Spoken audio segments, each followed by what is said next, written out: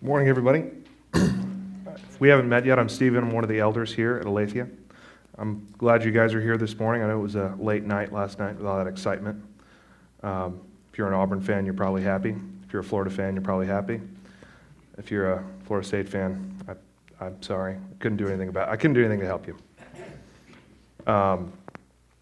I hope that you guys all had a great Thanksgiving holiday. Spent time with your family, with your friends, and enjoyed the blessings that God has given you. Gave thanks to Him for those. I have to apologize to you guys this morning. I have the beginning of a cold, and my throat is literally on fire right now. So if I erupt in a fit of coughing, please forgive me. I'm going to have a big no-no of having like a drink on stage with me just in case that happens, and we'll get through it. For the past couple weeks, we've been going through a series called Advent Conspiracy. We had the promo video for you there on the screens. And what we're conspiring together to do this holiday is to bring the focus and clarity of Christmas back into what Advent is. Why do we make such a big deal of Christmas? Around Christmas time? Why do we expend so much effort and so much money and so much of ourselves in order to make this season special? As a church, we believe that it's to display the wonder and majesty of God's most precious and priceless gift to us. Not only that, we want to bring that message into our homes, into our classrooms, our workplaces, our coffee shops, everywhere we go, to share the awesome gift with our family members, coworkers, and everyone else that we come into contact with. 2 weeks ago, when we began this series, Pastor Kevin challenged us to worship fully. He challenged us to focus this year on what the word Advent means, the coming of Jesus Christ. And that it should inspire us to worship Him. And that act of worship should not stay within us, but it should cause us to move, it should cause us to act, it should cause us to do something with what we have learned. It should cause us to give of ourselves as we worship. Because true worship does not stay within the worship, but goes out into wherever the worshiper goes. Last week, Pastor Daniel challenged us to spend less, except where we ought to spend more. As you saw in the video, over $1 trillion gets spent during the holiday season worldwide. And Pastor Daniel pointed out that that's like 2/3 of the national debt. It's an enormous sum of money.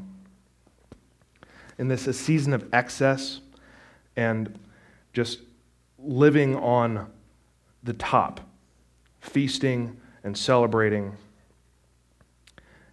But Daniel challenged us instead to bless others with what we give, to give sacrificially of ourselves, not just skimming off the top of our budgets, but digging deep into our finances and actually blessing people with what we have. It should cost us. There should be things that we are not able to do because we're giving to the people for the cause of Christ.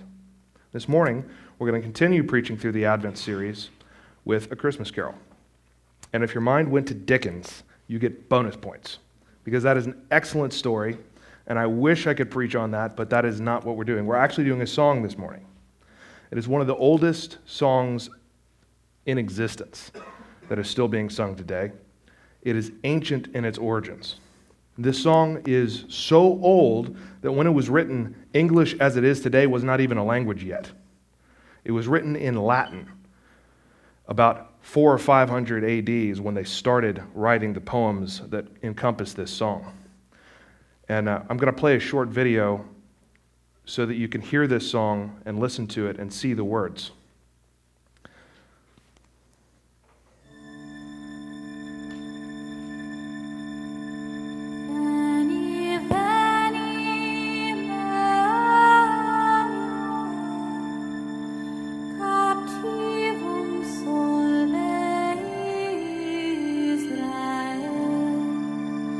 Qui scenditi in exilio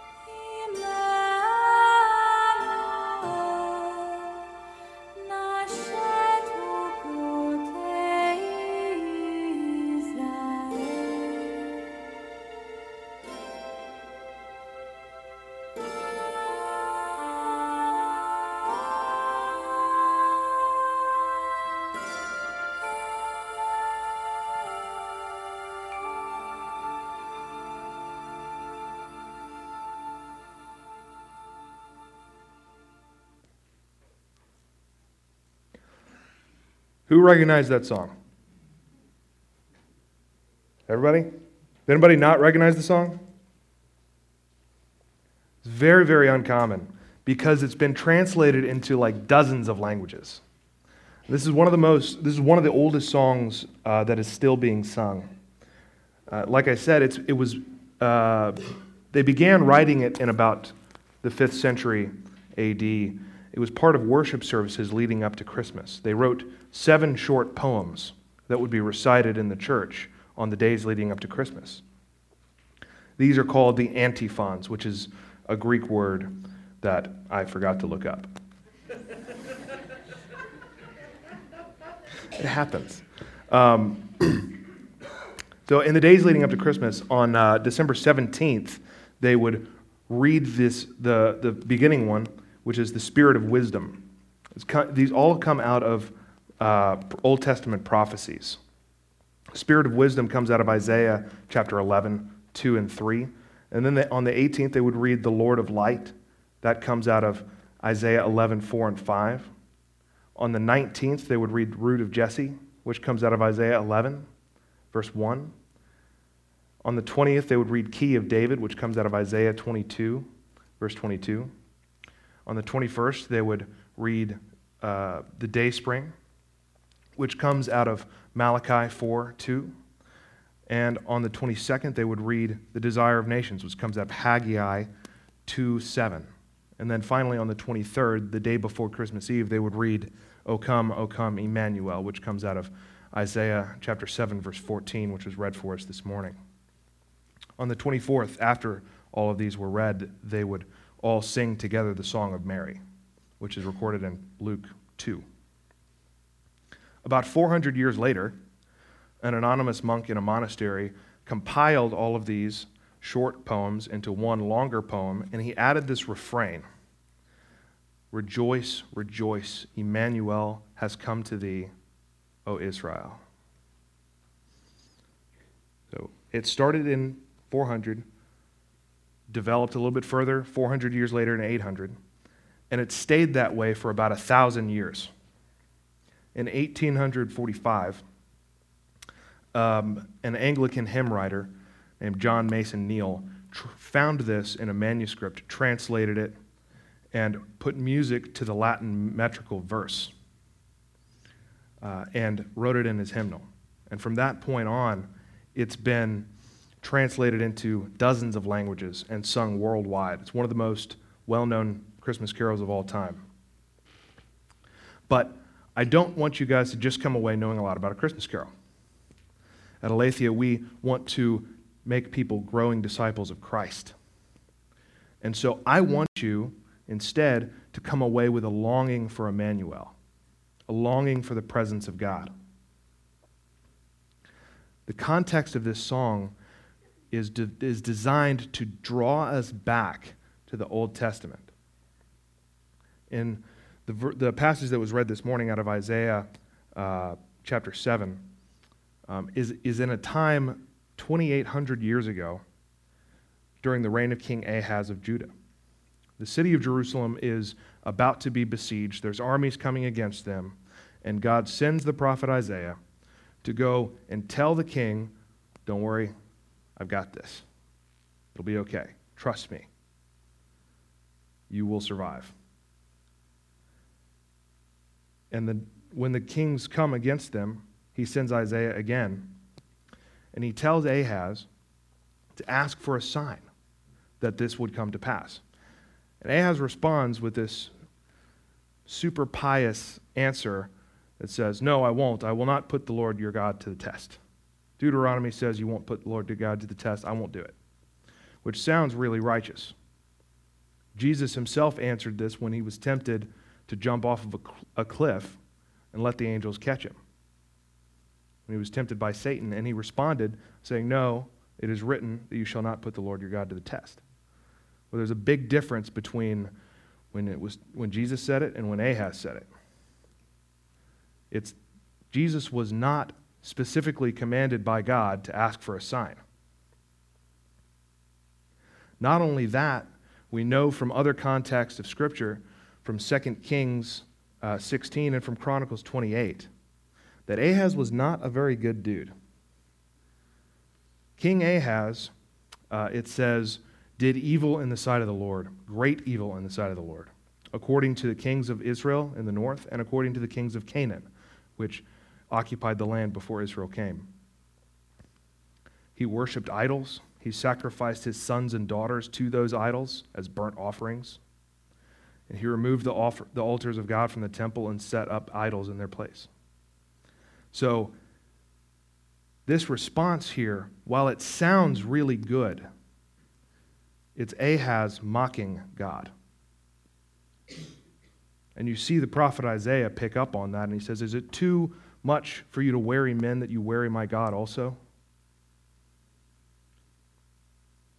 Ahaz is mocking God, and as a friend of mine is very fond of saying, God will not be mocked. And in response to this, he gives Judah into the hand of his enemies. And as he promised, King Ahaz was not taken out of power. He was rescued, but they still suffered greatly. But God gives him a sign anyways. He gives him the sign in verse 14. He says that the virgin shall conceive, and she shall bear a son, and his name will be called Emmanuel. Ahaz did not put his trust in God. Even though he was promised and given this great sign that he would be preserved and that the kingdom would go on, instead, he took treasure out of the temple and he went and gave it to the king of Assyria to pay him to come and fight his enemies for him. And the king of Assyria came, and he fought those enemies for him. And he destroyed Syria, and he destroyed the northern kingdom of Israel, took them into exile. After this, throughout the next chapters in Isaiah, he begins to expound upon the idea of Emmanuel and who the Emmanuel is and what the Emmanuel would do. And he tells them that even though they're going to go into exile, there is going to come a king that is going to restore them, that is going to bring them back, that is going to redeem them. This is the backdrop of the promise of Emmanuel. The nation of Israel, although it's going to be sent into exile, will be redeemed. And Emmanuel, as we know from Luke, means God with us. Jesus fulfilled this prophecy when he came. He not only came in the flesh as a little baby boy to grow and live and die, but also he brought us the Holy Spirit. When King Solomon dedicated the temple in Jerusalem, this is long ago, it is recorded that during the dedication, the presence of God appears in the form of a cloud of glory. And this cloud of glory surrounds them and enters into the temple. And the presence of God dwells with his people. After the exile, the prophet Ezekiel has a vision. And he sees the cloud of glory leaving the temple. When the temple was destroyed by the Babylonians, God's presence left. And when the temple was rebuilt after the exile, there is no record of the presence of God ever coming back. There's no record of the cloud of glory filling the temple again. Why? Because the temple was not going to be God's dwelling place any longer. In this time of exile, there was silence from God. Complete silence for over 500 years. The voice of prophecy ended from the time of Jeremiah to the time of John the Baptist. God's presence had left. When Jesus came, he dwelt with his people again. He was the Emmanuel.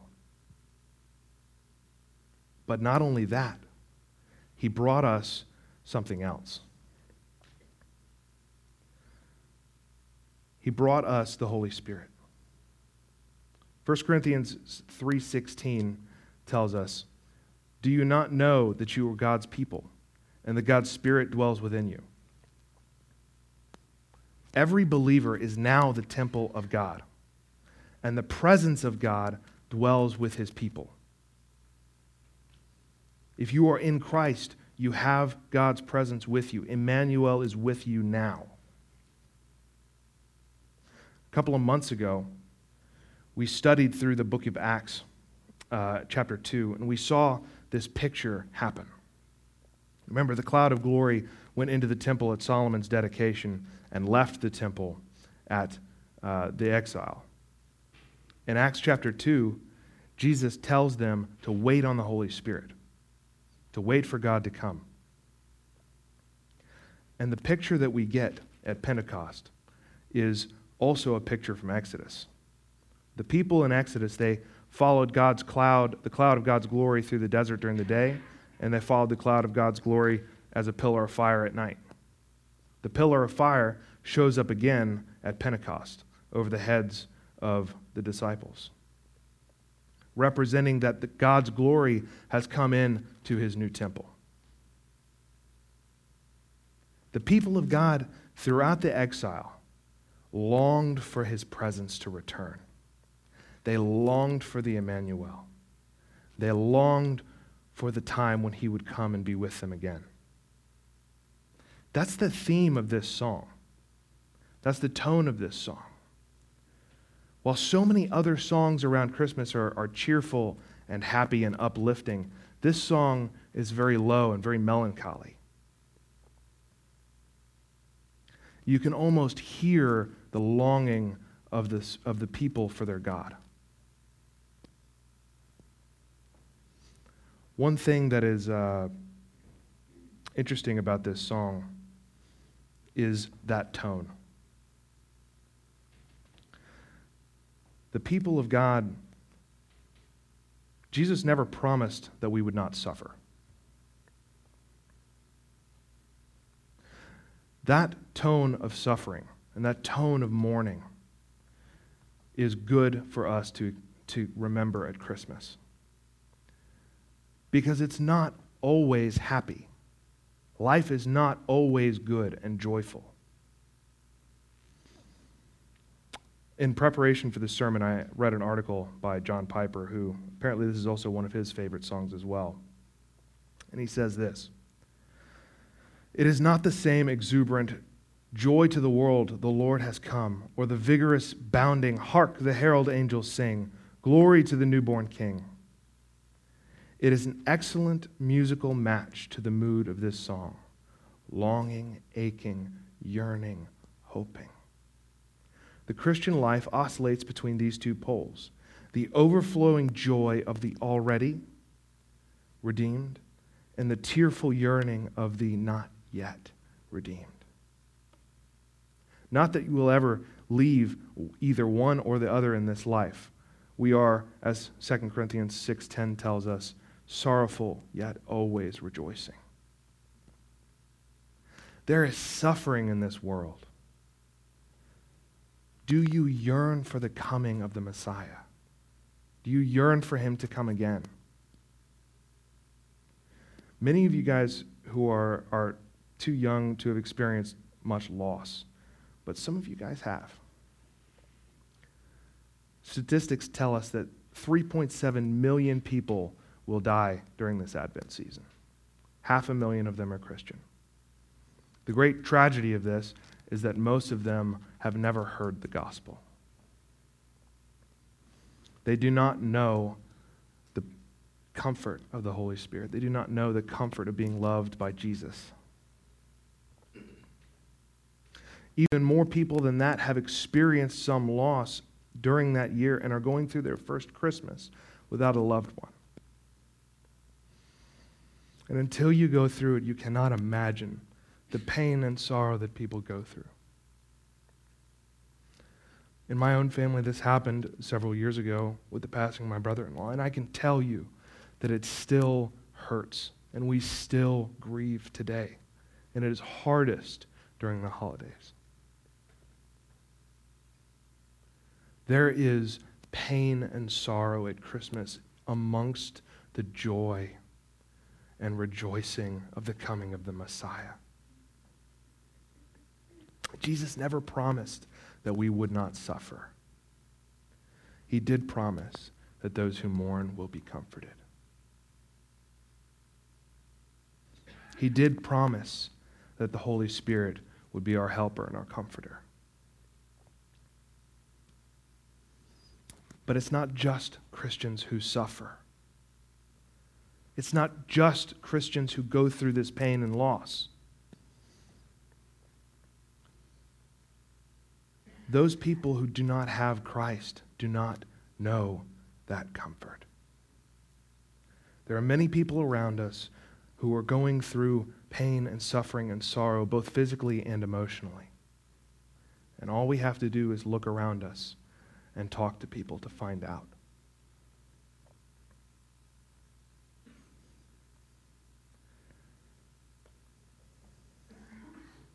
I don't want you to waste this Advent season. As a church, we want to encourage you to experience this Advent fully. Experience fully the joy of Christ and experience the rejoicing that we have at the coming of the Messiah. Do not become like King Ahaz.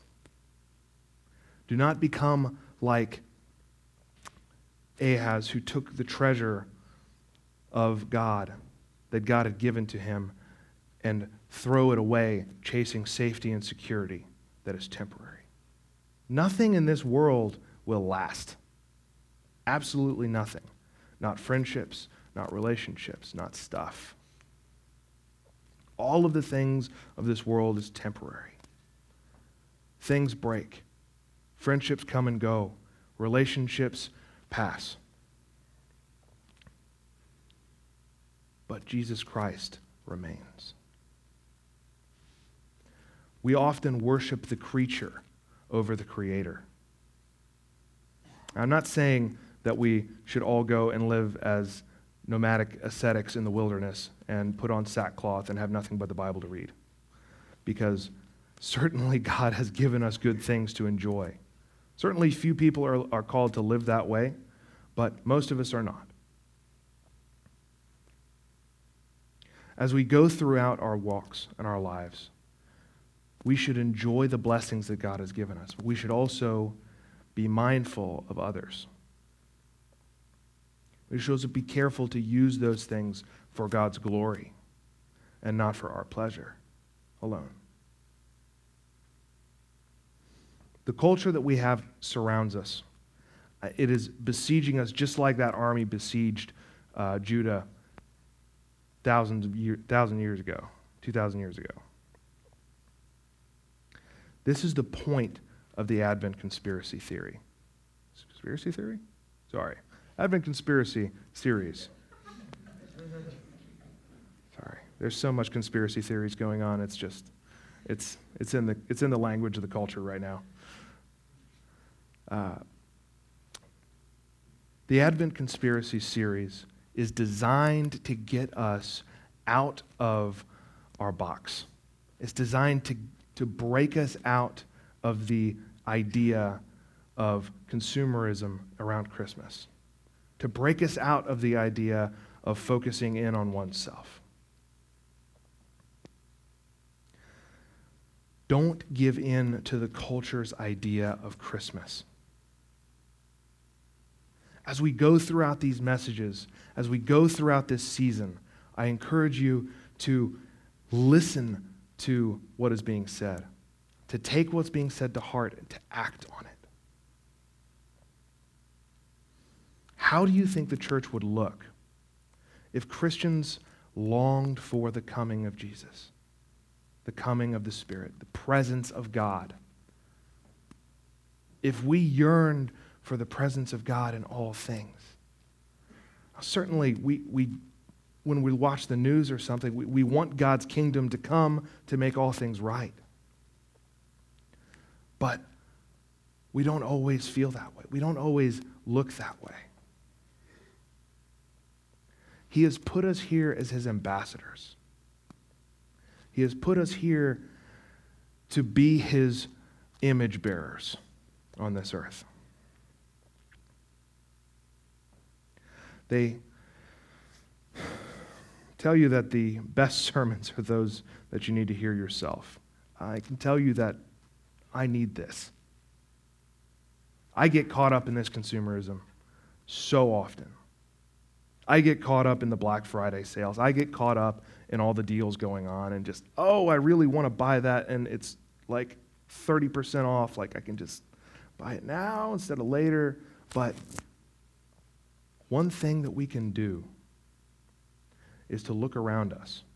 As I saw in the video this morning, what can you do with the money that you don't spend on Christmas? What can you do with the money that you won't spend by indulging on all of the excess going on? Who can you help? Christians or not, build the kingdom of God. Use it to bless others. Go buy food and go down to St. Francis House and feed the homeless for a day. Meet them, talk to them, hear their stories, pray with them. I encourage all of you guys to use the time that you have during this holiday season, during the vacations and the time off from school or work, to focus on what God is calling you to do, what God is calling us to do as his people. To focus on this yearning that we have for the Emmanuel, the yearning that we have for God's kingdom to come, for him to come and make all things right and make all things new, and to act towards doing that. When you notice people around you acting on the holiday, and they notice you not acting on it, not acting with the culture, not buying everything that you can buy, not buying hundreds of pumpkin spice lattes. Or what is the new one now? It's like peppermint something. Mm-hmm.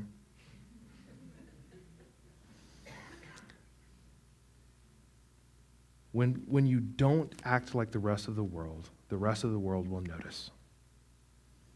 And when they do, boldly declare the glory of God and what he has done in your heart and what he has done in your life.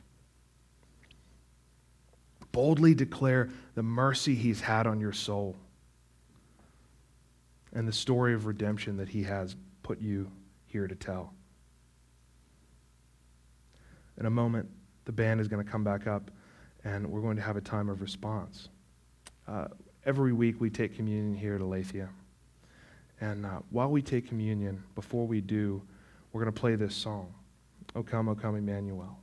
And while that song is playing, I encourage you to meditate on the message and meditate on the message of this song. Meditate on the idea of longing for the coming Messiah. Longing for the second coming of Christ. What does it mean to long for the presence of God in your life? What would it mean for the church to long for the presence of God to come into this world? It means looking around to find people who are in need. Maybe it means not focusing on yourself at Christmas. Maybe it means focusing on others more. Maybe it means focusing on others less. And worrying about their actual condition versus whether or not they're happy. Maybe it means to mourn with those who mourn, or rejoice with those who rejoice. Think about what this means in putting your faith in God instead of your stuff. What it means to put your trust in God fully and believe in the promises that he has given, rather than using this world as comfort. Let me pray for us and close. Lord God, thank you so much for your word. God, thank you for your kingdom and the promise that you have to come and to redeem all things. Lord Jesus, I ask that you would put in us a longing to see your face, a longing to see your kingdom come on this earth. Lord Jesus, I ask these things in your name.